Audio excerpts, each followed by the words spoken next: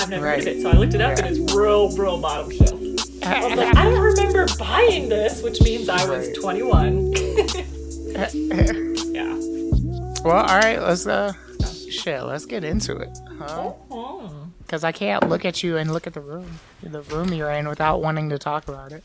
Like, I know. So, because I text you and I was like, I think it'd be very fitting, because especially last time we talked, we finished, and you were basically saying that you your undergrad was in sexuality, wasn't it? So what was your study? It was technically health sciences with a concentration in human sexuality based in research. Gotcha. I was trying to become a sex therapist. Gotcha. Okay. Kind of like, did you watch Sex Education? Yeah. On Netflix? Yeah. Yes. Yeah. I haven't finished the second season. Gotcha. But man. I watched all the first. Oh, man. I want to... I kind of want to dish on something. Oh, so you know the guy in the wheelchair then? Okay, so he just got... So I'm not all the way halfway through, because he just got introduced, and I was like... About damn time. Yep. Yeah. Yeah, so I'm not And he's actually disabled. Oh, really? The actor is, yeah. Nice. Because I immediately was like, oh no, don't you fuck this up. Yeah.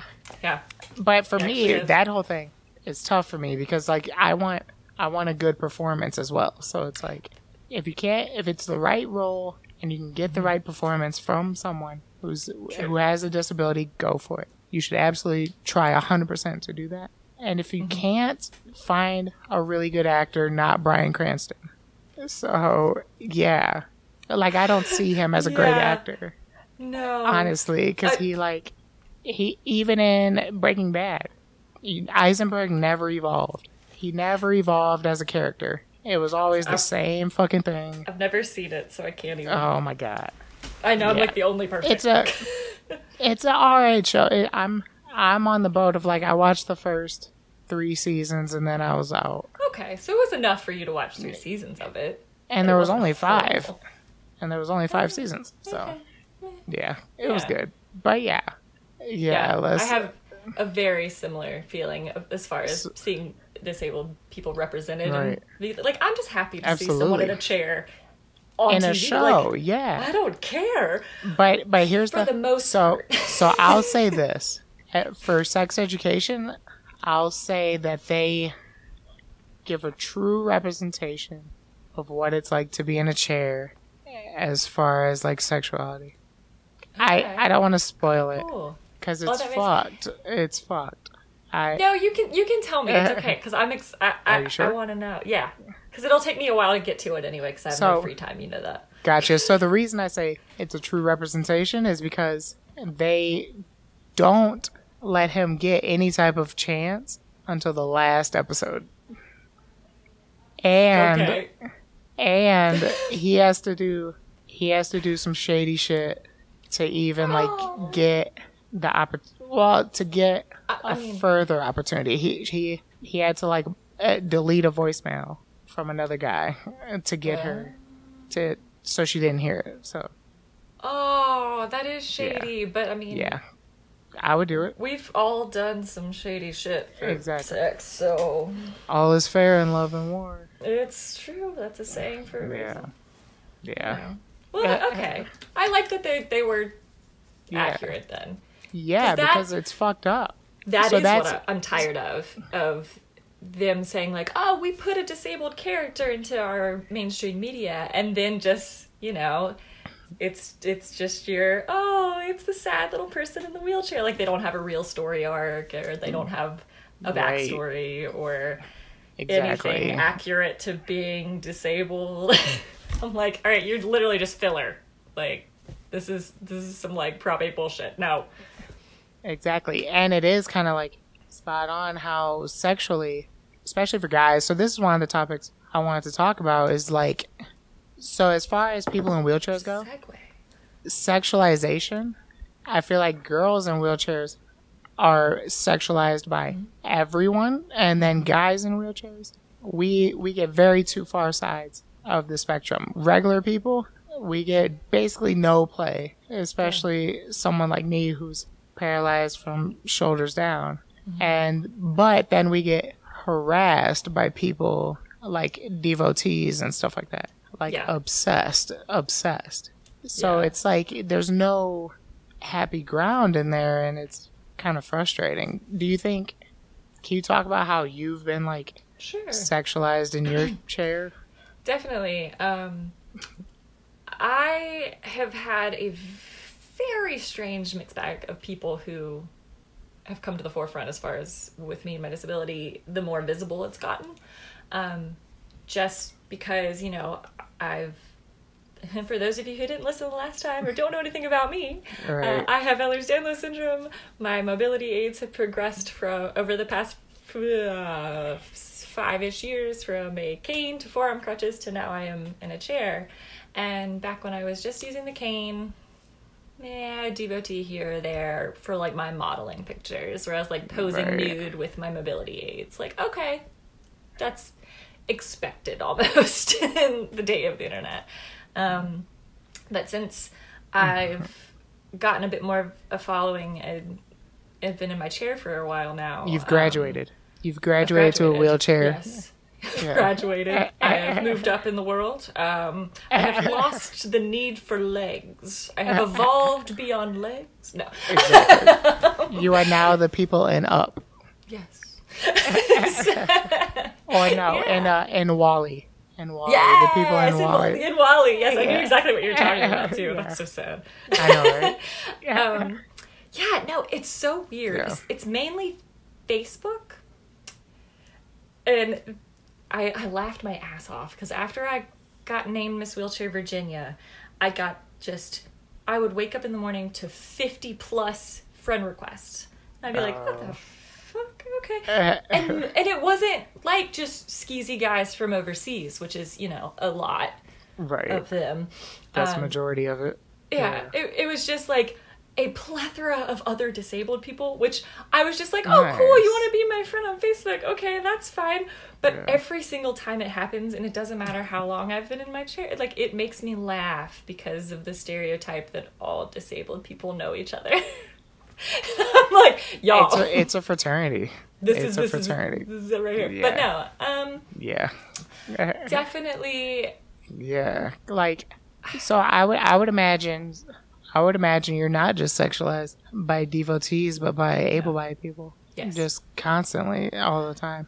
Yeah. And I was thinking about this just because someone was asking me about sexualization in a wheelchair. And I'm like, I don't get a whole lot. Although I get all the fucking questions. Being like, yo, does your dick work? And like, are you able to? Do you still like sex? And all that kind of stuff. And so I get all those questions. 30 seconds after, like, saying hi. Exactly. Not even. It's not even like I've known this person. Yeah, no. Not it's just even a does your hi. dick They're work. just like, yes. Yeah. It's like guy. It's a guy or a girl sitting next to me at a bar who's been like watching me interact with people, interact with friends, and they're just like, "Yo, you're getting a lot of attention. Does that shit still work?" And like, yeah. It's like very upfront. I mean, I believe it.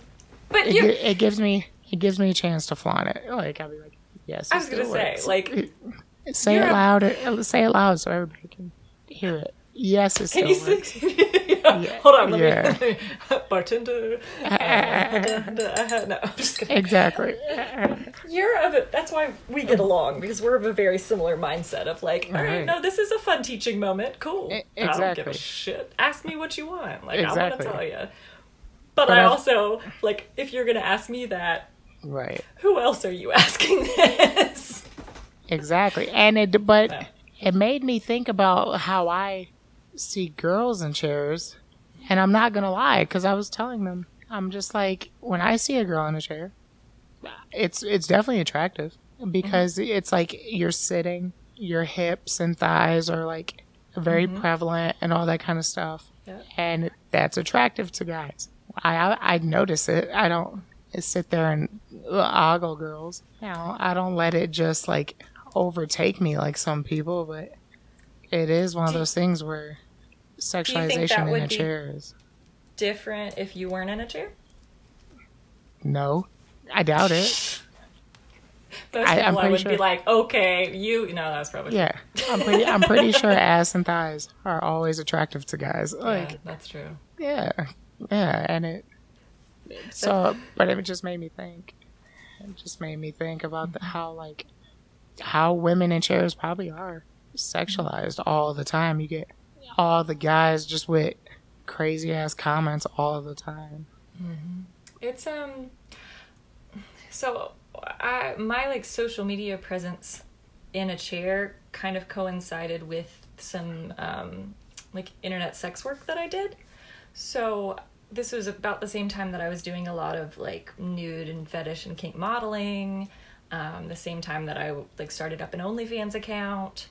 Gotcha. So it was kind of that was the type of image I was putting out there. But, since my life has changed quite a bit over the past year and a half or so, that I don't have those things anymore. I mean, I still model, but just not quite in that vein constantly. But so back then it was just okay, this is par for the course. I expected this. Obviously, that's what I am marketing. Right. I'm going to get all sorts of people sexualizing me. That's kind of what I want. That's how I was making my money. But now that has kind of come down recently, I had an interesting encounter. There was one of those Instagrams out there that, just tries to, it can be just a devotee meeting site, but it's trying to empower lots of different disabled people with different accounts, and so they'll take your picture. So they, and this one was, and I'm always scared of those pages where I'm like, okay, who's running this page? Are you a devotee? Mm-hmm. I look into them, and I'll be like, so are you disabled? If you're not, this isn't good. This is weird. Or right. Is someone close to you disabled? Are you trying to, what is your gain here? What is your intent? Yeah. Why did you start this? Exactly. Well, I haven't paid many of them much mind anymore, just because I get some of my modeling pictures thrown up there a lot, and I'm like, all right, well, none of those scare me. Do they ask? Most of them, yes. Okay. This one did not. And that's why I tracked it down, and I was like, what is this about? So they had pulled a photo from my old modeling kink kind of Instagram, and gotcha. One of the photo sets that I'm the most proud of, and I will speak to this now. I don't really care if all God hears. What kind of set? What kind of set was it? I did a Suicide Girls set. Okay. In my chair. Nice. That was my very first modeling experience in a chair. Jumping on in. Right. And it wasn't anything sexualized. It just. And I'm not overly familiar with Suicide Girls. I've probably seen a few here or there, and I'm like, oh, they're pretty hot. Well, I remember it being a really big deal when I was in middle school, early high school. And, I remember applying for it back then because I thought I was, a punk kid. And I was like, I want to be a Suicide Girl. And I totally forgot about them until my roommate in college was like, hey, I'm a photographer for Suicide Girls. Do you want to come shoot a set with me? I'm like, oh wow. Okay. I don't really know what I'm doing, but sure. So the premise of Suicide Girls is basically just, it's a subscription-based site where you pay to see sets of women, generally alternative, tattooed, pierced, pin-up style sets. And it's like a burlesque show via photo set. So you start off clothed and you end naked. And whatever you do in between there is your own business, whatever. But the way they draw people in is if you get picked as set of the day, they pay you $500, and this is based by how much attention your set garners. Obviously, yeah. And so basically encouraging more nudity, more friskiness, yes. more you more can't have pornographic type. So, except for they have rules against that. You can't have any penetration, no strict sex, no porn shots, and no completely spread shots. It's all very coy and very kind of more classy. classy. Like you said, you know? burlesque. Like, Yeah, it's much more to the burlesque scene, but, you know, people have taken it here or there. But I got on there, and the reason I did it is because I went on the site, and I'm like, I'm searching every keyword I can think of. Like, there were like 5 disabled people, and there were no girls in chairs. Like, I think there were 2, and they all were shot back in like 2005. Gotcha. So I shot this set. And what year was it when you did it? Last spring. Oh, wow. Yeah. Damn. It wasn't that long ago. Yeah. Oh, nice. Okay. Or now, spring of 2019. So this is where on my YouTube, I'm going to see everybody pause and then go Google. But, yeah. They're going to go Google and find it. No, it's off of Suicide Girls now. I'm sorry. I'm sorry. But I was super excited about this. But there is the photo that they chose to use on this Instagram was one, it's literally just me on the floor. My chair is behind me and I have my arms on my chair and you're just looking at my ass. And I have underwear on, but that's just like the big part of the picture. It's not overly sexual. I mean, it's just an ass. And they brought this up onto this Instagram and it got so much hate from other disabled people. I was like, wait, what? Yeah. In what way? Because they were saying that because I was kneeling on the ground and had my arms up in my chair, something that, you know, a year ago was easy for me and now isn't. They just saw that picture and was like, well, that's just a prop. She's just using that to get attention. This is just overly sexualized. Like this person is just using this. And it was crazy. Damn. So it's just very interesting. So they were judging your inability, like challenging your disabledness and being like, are you really disabled? And that it's gotta hurt. But as soon as they go to your page, you see chair. So then there were others, because those I was kind of like, all right, well, whatever. I've gotten that forever. I'm used to that. There were others. I mean, even like guys who you could tell by the other stuff that they were following, like were obviously just there looking for hot chicks in chairs, who were saying like, well, like, this isn't sexy. She's not sitting in her chair. This isn't sexy because I was disabled, but I wasn't disabled in the right way that was deemed sexual to them. Or and that's why I was exploiting my disability. Or I'm just like, can't win. Right. And that's why I get frustrated with devotees. Because it's like as soon as... So like if you were going to be with a devotee, so if I start getting more movement, all of a sudden I'm not as attractive. Like, that's so weird. So weird. Yeah. So you want me to be enabled and, like, keep my inability, which is fucked up. It's a strange dynamic where it's just like the world isn't quite prepared for disabled people to, one, own their sexuality. They're not ready to, or they like, oftentimes you get feedback if you find like a disabled body in a really sexual pose, but say their legs have a lot of atrophy or some part of them isn't fitting the norm standard. And it's not like me in that set who could have been able-bodied just with a chair. Right. Like that is deemed a bit more acceptable than a more visibly disabled body showing off that sexual side of themselves. So it's a weird balance of what and as far as like sexuality in a chair, it is that like feeling sexy in your own body. Like I'm one of the lucky ones that you see my body, the only part of me that's gonna like look quote unquote disabled is maybe my stomach, maybe and if I'm laying down, not even that. Yeah. So it's like, yeah, it is tough because I get all the comments when I'm up on the tilt table or whatever, where they're just like, "Wow, you just look like a normal guy standing up," and I'm like, "Yeah." You answer that like, "Thanks." Yeah, I mean, I enjoy it. That's a nice comment, but I do, but it almost demeans people that don't. Like, Mm-hmm. if someone else is like shirtless or whatever, and they have a bunch of atrophy, have a bunch of visual, I guess illnesses, I guess, yeah, or ailments. I don't know, but it's like that's not okay. That's not sexy, I guess. Well, I don't know. It's tough. It's tough. Yeah, it's a weird.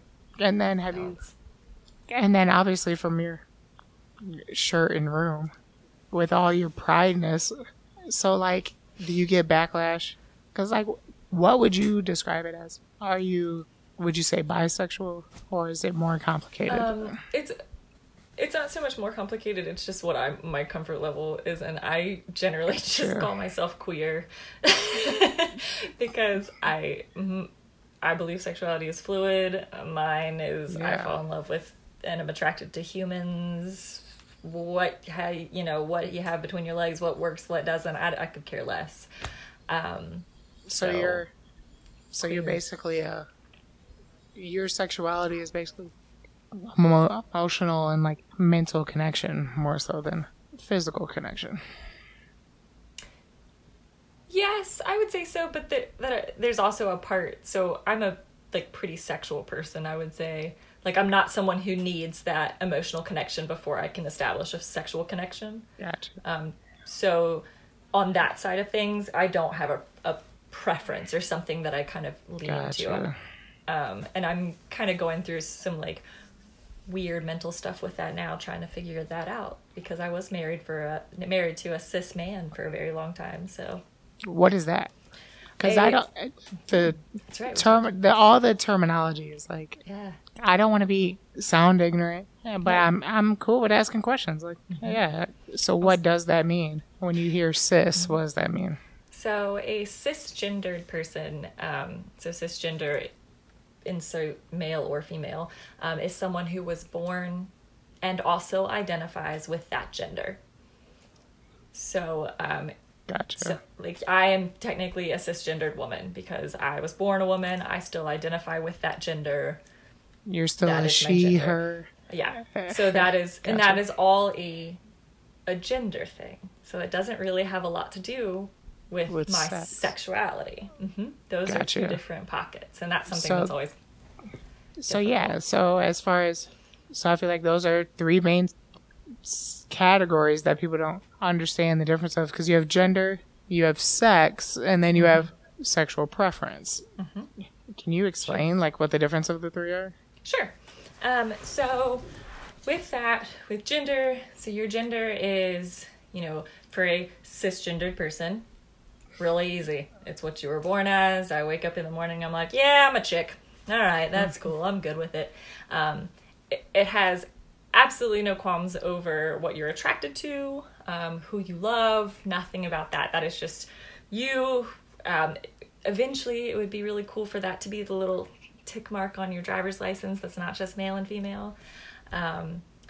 Other options as far as gender go. So if you're asking me, gender is a spectrum. And as a nurse. As a nurse. As a nurse. Yeah. Because I think people can trust the fact that, even in the medical profession, there is for some doctors, should be more. There is a recognition that there are these varying degrees. Sure. So gender, you would say, is a spectrum?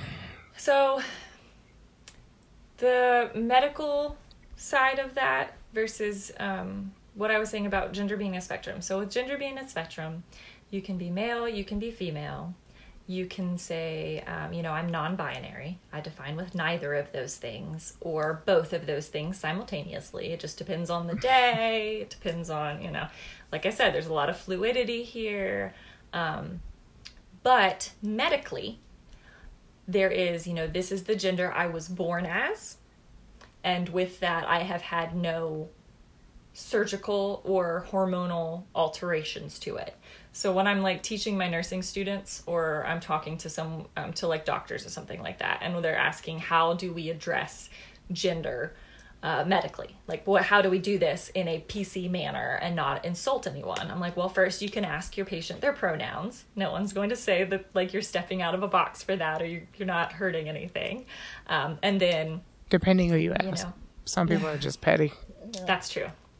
But, like, if your doctor asks you your pronouns, like, I feel like you should not get offended. You should just be like, okay, yeah, cool, I'm just going to answer that because it's... Yeah.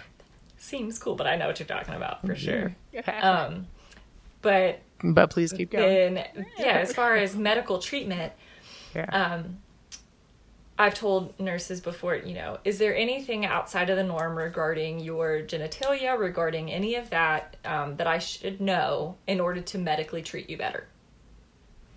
Because I as your nurse, I obviously care. Okay. From an emergency room nurse background, I could care less what you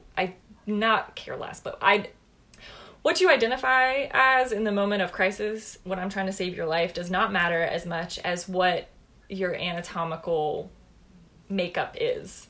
If there's something I should know, are you on hormones? Gotcha. Have you had surgery to alter or change anything? Is anything, a prosthetic of any kind, whether it's penile or breast or any of that. Right. So for gender, that's that. And from the nursing perspective, there's not. It's kind of easy for medical. It's more of a how do you phrase it. Exactly. Yeah. Well, does that somewhat bleed into their sex or no? So... Your sex. No, you're fine. So, if we're going to differentiate between gender and sex, right? So that differentiation is just your sex is when you were born. Right. Did they check male or female? The only exception to that rule is people who are intersex. Who are like. Who was born with more than one, or both, or neither. Yeah, something like that.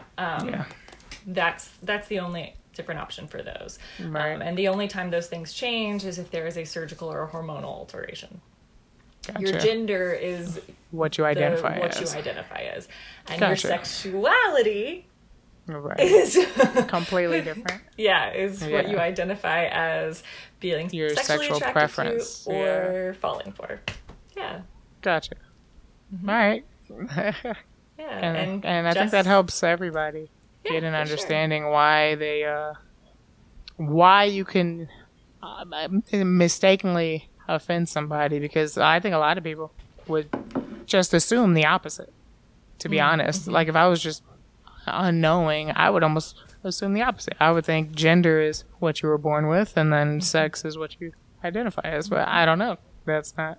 Yeah. So I think that is a good clarification for people. For sure. And then into that, I guess that mental thing you were talking about. Because I always feel for people, because I feel like I'm the boring one. Not boring. I just it's tough because, not tough. It's harder for others in my situation to be as empathetic. Not me personally, because I've talked about it before. My mom was bisexual as I was growing up. You have a different upbringing too. Yeah, so I was more comfortable in that conversation and saw different people and had a mom who was going through that mental struggle. Because it is that mental struggle of being like, all right, so what is it? Like, I feel for anybody, because me coming up, I've known ever since the get-go that, I like women. I am very straight. And then, obviously, like any guy, you have a homosexual thought. Or, think, could I do that? And then you think about it, and you're like, all right, if I were to, kiss a guy, could I do that? No, not really into it. And then that's that. Yeah. For someone else, it might be a more complicated thought, a more complicated, I don't know, it would almost be like an internal battle. Or internal confusion, I guess. For sure. There's a lot of kind of struggle with, especially, coming up in an area where so I grew up in a really rural area. So I remember being in high school, and there was one kid who tried to come out as gay. He was a little guy. He tried to come out as gay. And he got bullied. It did not go over well. And so he instantly said, you know, oh, just kidding. Over the weekend, I went to a conversion camp and I was giving a shot that made me straight again. Oh my God. And they, yeah. And that was kind of how sexuality was treated in, you know, rural Appalachia, where I grew up.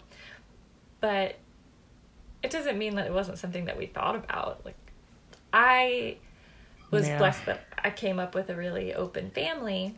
So when I started kind of thinking like, why am I having these thoughts about Evan Rachel Wood? Like, why are the only men that I'm attracted to like in eyeliner and drag? I am confused. My parents were just like, all right, well, like, here are these kind of things. And back then, you know, and my parents are awesome and really open, but they're also straight, cis normative, bless their little hippie selves. So they were like, okay, you can be gay or straight or bi. That's it. Right. And so then I went to college and I'm like, there's so many more options that I didn't realize. Right. So, right. Yeah, and kind of probably blew your mind and made you start thinking more of, that's interesting. So would you consider, because what you say is my understanding of what like pansexual is where you're kind of open to whatever. I started using the word queer because I was involved in a polyamorous relationship for many years. And so in order to kind of encompass the fact that I identified as, you know, bi or pan and also polyamorous and also like I believe gender was fluid, I was just like, queer, I'm done. I'm tired of picking labels. It hurts my head. Right. Yeah. Yeah, because it's got to be annoying that that's like your whole deal rather than just looking at you as a person. Like, because that's not you as a person. Like your sexual preference, your gender, all that kind of stuff. That's just that. And then there's so much more to being human, to being a person. That you might have other different types of struggles and things you're trying to battle through rather than just that. Yeah. You know, for a lot of people, their sexuality and their gender is something they never think twice about. It's something that has maintained the same since, you know, they were old enough to realize what that was, and that was it. And then for many people who identify as anything other than straight, they're not as openly out there as me, and, you know, and so that's fine too. It's just hard. It's a hard balance to walk, but I think it's definitely, we're getting to a place in society where it's a lot easier and a lot more understood.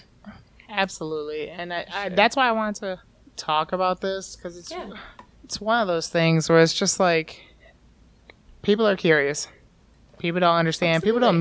People don't mean to offend people when they say, especially, and it's like, so here, I want to ask you this because I know my answer, but so within that whole like LGBTQ plus, what do you think has the longest road ahead to being accepted into society?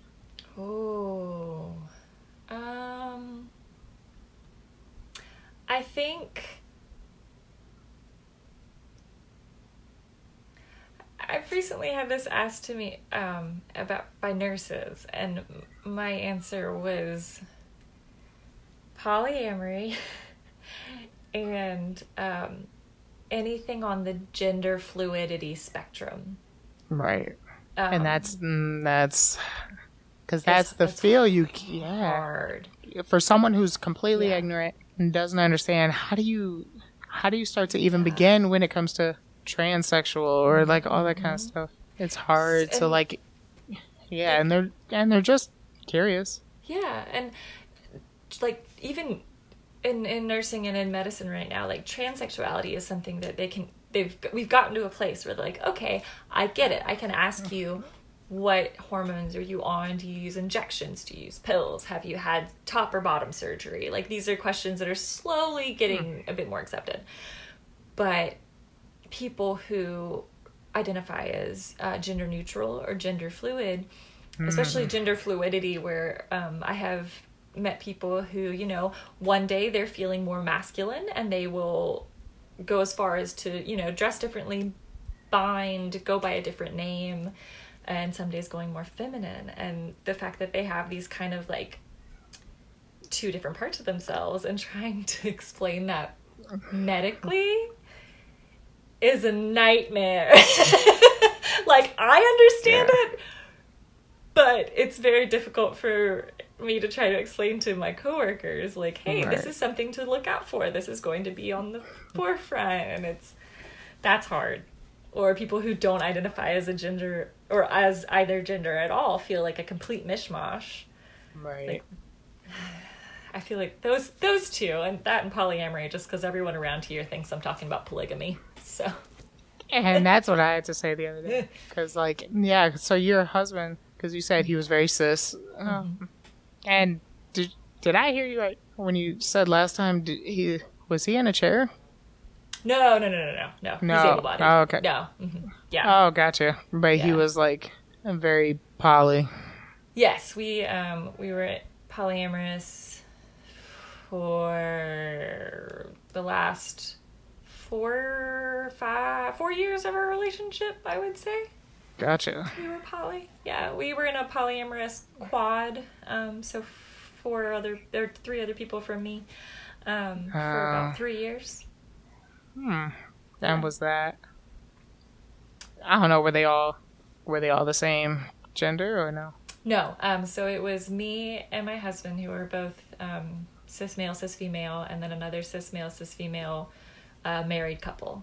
Gotcha. And in that, I was dating the other man and he was dating the woman, but the same genders never really crossed. Gotcha. Yeah. Gotcha. But then, were you comfortable with that? Because I know you said you weren't sure if you were poly. Oh no! So No? I was very sure back then, or I will maintain that I got burned by polyamory, and it wasn't so much anything but my own mistakes that I made with it. But I was comfortable with that. Yes, I was very comfortable with that. Gotcha. With that grouping, but it can be very difficult, and I'd been in other groupings where I wasn't as comfortable, for sure. Gotcha. There's a lot with jealousy and communication, and yeah. Very. That's what I've told people is like, I don't know, for me personally, I wouldn't be against it. Yeah. But it would have to be a very, very, very particular situation where all parties were very much communicative, very much into it. And if anybody had any kind of doubts, I'd be like, nah, I'm good. Yeah. That's the hardest part. And especially just when I first started dating outside. So my husband and I, when we first kind of entered into this scene, we were kind of a part of the kink scene. And the kink scene, like the BDSM scene, kind of leads its way very closely to the poly scene. They're very closely related. You meet a lot of poly people in the BDSM scene. And so that's where we were kind of first exposed. And then I knew about it from school. And I'd always been fascinated. And he and I decided we were going to open up our marriage first and just go there, and just sexually, no emotional connection, just to kind of like see what was out there. And honestly, we both just really liked group sex. Clearly. And then was that like because of troubles in your marriage, or just because? No, not at all. No. Yeah. Okay. Not at all. It was just something that we wanted to explore together. Gotcha. We always joke that is the biggest, like the number one don't do if you have trouble, like if you're trying to fix your marriage. If you're trying to fix it with poly, like that's not going to work ever. Never. Gotcha. Yeah. No, right. We and the other couple that we were with too, also they entered into it just because it was something that they kind of wanted to explore. But my husband and I, we were open, and then we realized we were like we kind of like we like these other people, and we would like a little bit. I feel kind of cheap. Like I would like a little bit more from this, and so that's how I entered into exploring polyamory and adding a little bit of actual. So do you think dating? Right. So that's a thing, because like you said, it ended bad. Mm-hmm. Do you think that's even possible? Like, yeah, absolutely. Mm-hmm. To be consistent in that for years and years. Yes. Did you watch that? Professor Marston and his Wonder Women. Yeah, I love that. I love that movie. That movie was really sweet. I love that movie. Yeah, because for people that don't know, the whole comic Wonder Woman came from. What would you call the relationship? Polyamorous throuple. Polyamorous throuple. So the guy writing the comics was basically just writing on his experiences, his fantasies, and then his life experience, which was kind of interesting to see their whole story and to see that the two women stayed together after he I loved that part of the story. And I was like, I'm one of those annoying people, like watching a movie that's on IMDb, like, hold on, who is that person? I gotta fact check. And exactly. So like the whole time they're in that movie, I'm like, nah, there's no way, I would have heard of this. And I'm like looking, I'm like, no, it's legit. Nice. Okay. Really sweet. Yeah, so it was cool. So maybe it is possible, but it's got to be a completely mutual 3-party or 4-party or whatever. Right? Yes. And if you think about it, it doesn't matter who you are or how you were raised. Like, this is going, at this point in society, a successful polyamorous relationship is going against everything that we know and everything we grow up knowing. Because you have to let go of that kind of societal instilled constant jealousy and constantly needing to, to make sure that your partner still is attracted to you. Oh wait, but my partner's with another person right now. Am I going to be okay with that? And so there's. But it means that you have to be more extra considerate. Yes. So that whole make sure that they are attracted to me is like, what are they showing that they are? You know what I mean? Because that's very easy. It's very easy to be with someone else and be like, I am going to start and finish with you always. Yes. Because you are my number one, and I'm going to make sure you know you're my number one. It's easy until you go outside of that. Exactly. Because now that I'm going back into monogamy culture, I'm just like, holy what? One person for the rest of that's a lot of pressure to put on one person to fulfill all of my needs. That's impossible. It's a whole thing. Oh, wow. No, but I distracted myself with my butterfly. Well, no, go with that it. one. Go with it. Yeah, no, it is tough. It is tough, but it's doable. It's definitely doable. On both it's sides. Yeah, it's very doable. Yeah. It's just, what parts of that monogamy culture that we are taught growing up, what parts are you okay with and what parts are you not okay with? Because there are, there are a million different configurations of polyamory. No two polyamorous relationships are the same as far as their ground rules, as far as their makeups. There's so many. And with that, you get to pick and choose kind of to some extent what you want to sacrifice and what you don't. I have one of my really, really good friends. He is like the most poly-minded person I've ever met. And I say that by saying like he waited a long time to kind of enter into the dating game. He waited a pretty long time to have sex just because he grew up in the church. And then once he kind of started going against these things, he was like, I really treasure my alone time. And so I identify as polyamorous and I'm going to date other people. But those other people don't necessarily need to know each other. They'll know about each other. Like everyone's going to know, this is that I am polyamorous and that I am dating others, but they don't I don't have to have a whole happy family.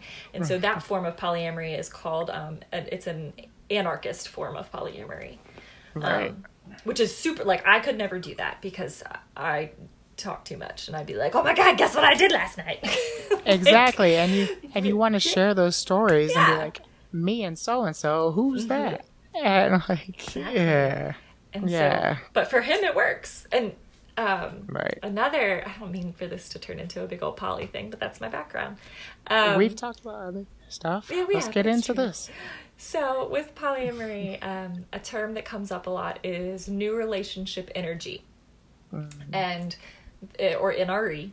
And with that, that's a thing in every relationship. It doesn't matter, gay, straight, bi, poly, monogamous, doesn't matter. Man, that NRE is nice.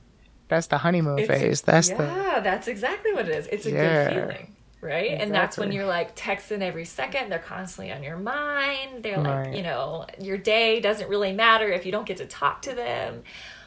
But think about your.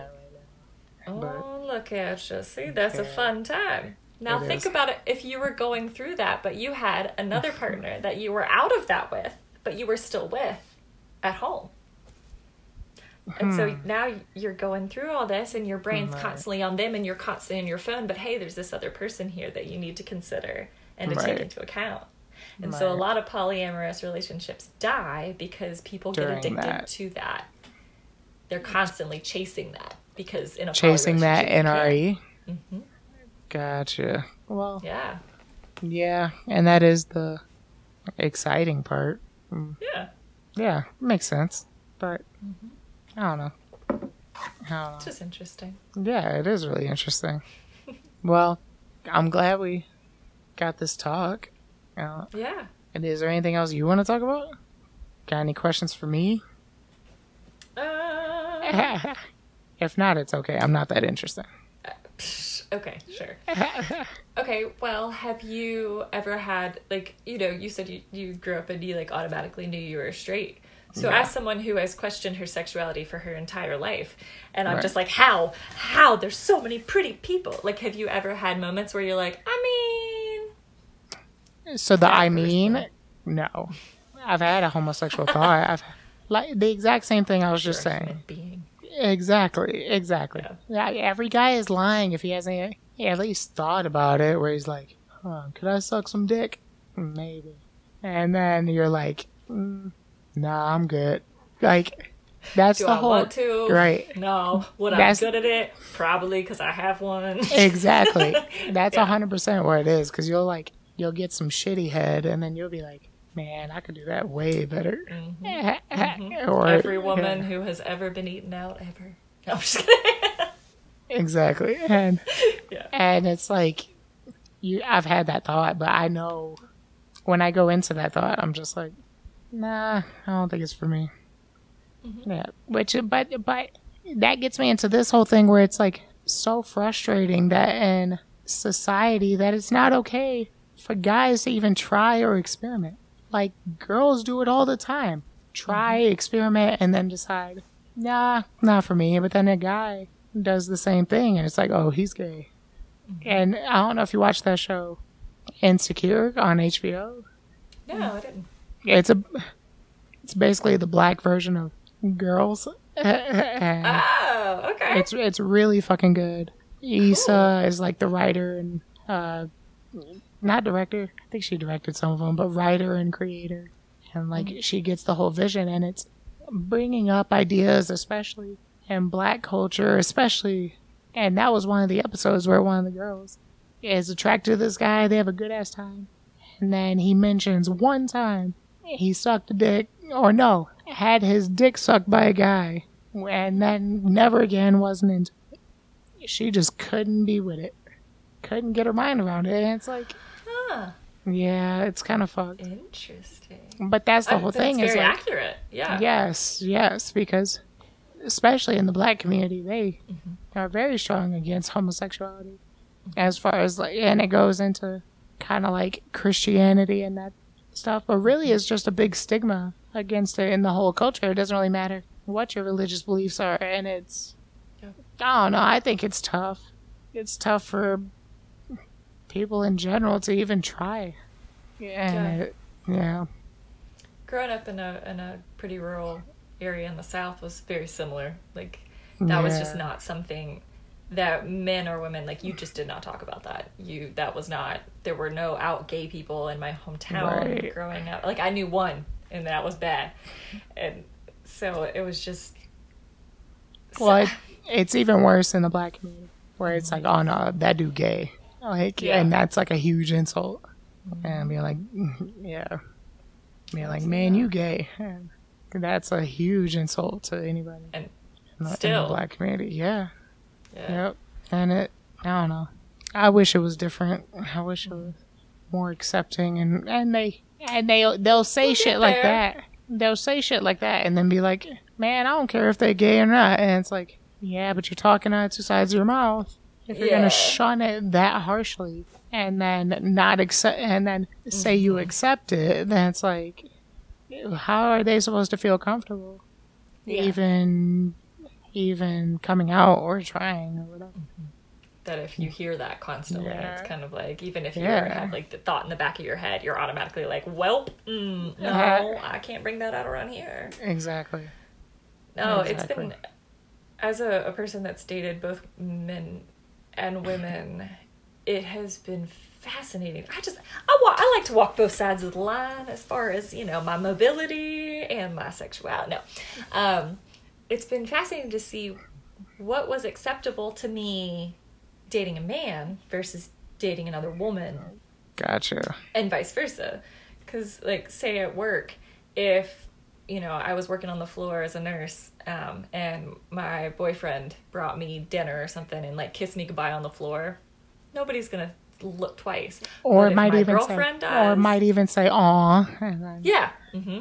Yeah. But if my girlfriend does, no, that's not okay. That's something that is pornographic and that we have to hide away to not be seen. Right. And, and now is that something that is in our heads, or is that something that's actual, like, what will happen? Well, do I want to wait around and find out? Because we're still at a time where, I could get fired for less than that. Exactly. They're not going to say that, but... Right. But it'll just happen. Yeah. Same way judgments in society, they just happen. Even whether they're subconscious or intentional, it'll just happen. Yeah. Mm-hmm. Have you ever gotten any backlash from dating an able-bodied person? Ooh.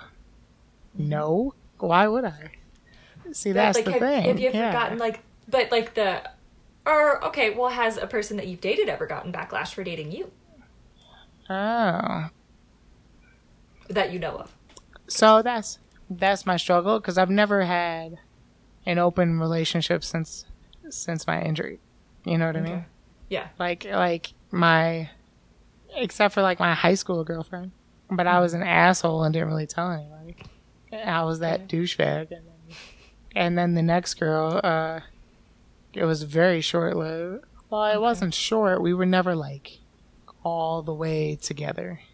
Gotcha. And then the next girl, very short-lived, where it was like 2 months, and then and we would have stuff like pictures and all that stuff on Facebook, and all that kind of stuff. And then I don't know if she did, I never heard of it.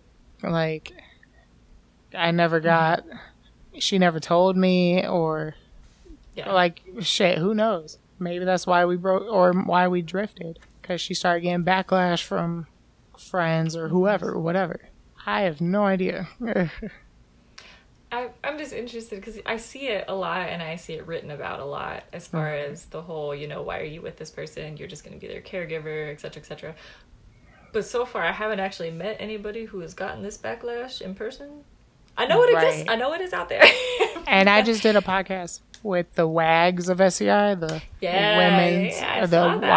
wives and girlfriends of SEI, and that was really interesting. And I think they talked about that, how they would get a lot of that, and maybe I'll have that in the future. I don't know. It'll be a whole nother thing, and that is somewhat of my insecurity of her being with me, is that she's going to be doing a lot, and there's a lot that I can't do, and there's a lot that I want to do and just can't, and I have to just accept that, be okay with it. I'll still verbalize how much I want to help, just so she knows, but it's something I can't really control. And my whole 10 years of being injured is nothing but things I can't control. So it's like it's just another thing I have to get comfortable with. Because that's one of my love languages, just like doing. I like doing for others.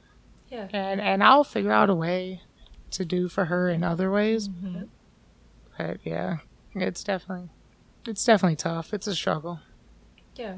And I think that's something that it doesn't really matter what your disability is or the extent of your disability. That is something that is in the back of most people with any sort of, chronic illness, disability, whatever you want to call it.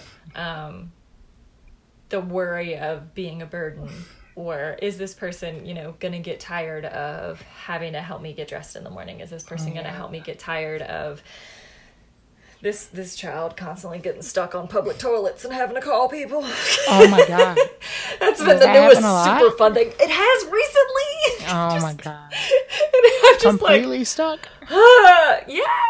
Yeah. To pull myself back off of them because I'll try and go on the ones that don't have enough bars, or I'm like, it's fine, I can do this now. Right. But yeah, it's just stupid shit. Yeah. That, Yeah, and it is tough because I've had that. That was my ex. That was she got tired of it. She stopped doing the things I needed her to do on a daily basis, and that was ultimately where I just that. Yeah. Yeah, it's not good.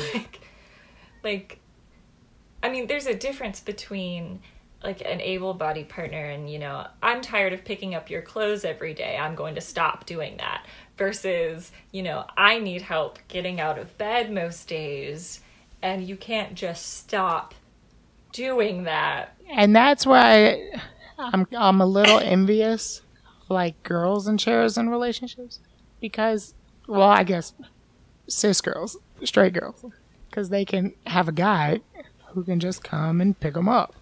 Like, if I were able-bodied and I was dating a girl in a wheelchair, it would be absolutely nothing. I don't care how big she is. It's no, like, I will be able to pick her up. I was saying, you ain't a small person. Exactly. I'm like 6'2", 200. You tall. And, yeah, and if a girl tried to pick me up, as I love her and as strong as she is, I don't know. She probably could, right? Maybe once or twice. Maybe like, and that's where you look at like vacations, where it's like, all right, we're going to stay in this hotel. I'm going to have to transfer it just once, and we can figure that out. But on a day-to-day basis, nah. There's no way anybody could do that for me. Portable Hoyers. Exactly. Don't get me started. Exactly. And that's why I'm like, okay, so it's still doable. But, it is. But that's just where I get envious of like the girls that can be like, hey, pick me up and put me on the couch. And they're like, all right, let's do it. So I was literally having this discussion yesterday because I have lately found myself much more attracted to women. And I was having a freak out because I'm like, I can't date a girl. She can't pick me up. What if I fall? She can't get me out of the bed. So I understand a little bit of that. Exactly. Like, yep. There's a lot of convenience with a guy. It's a lot of stuff that, right. able-bodied people don't think about. And even I mean, until we are faced with it, we're not thinking about it either. Exactly.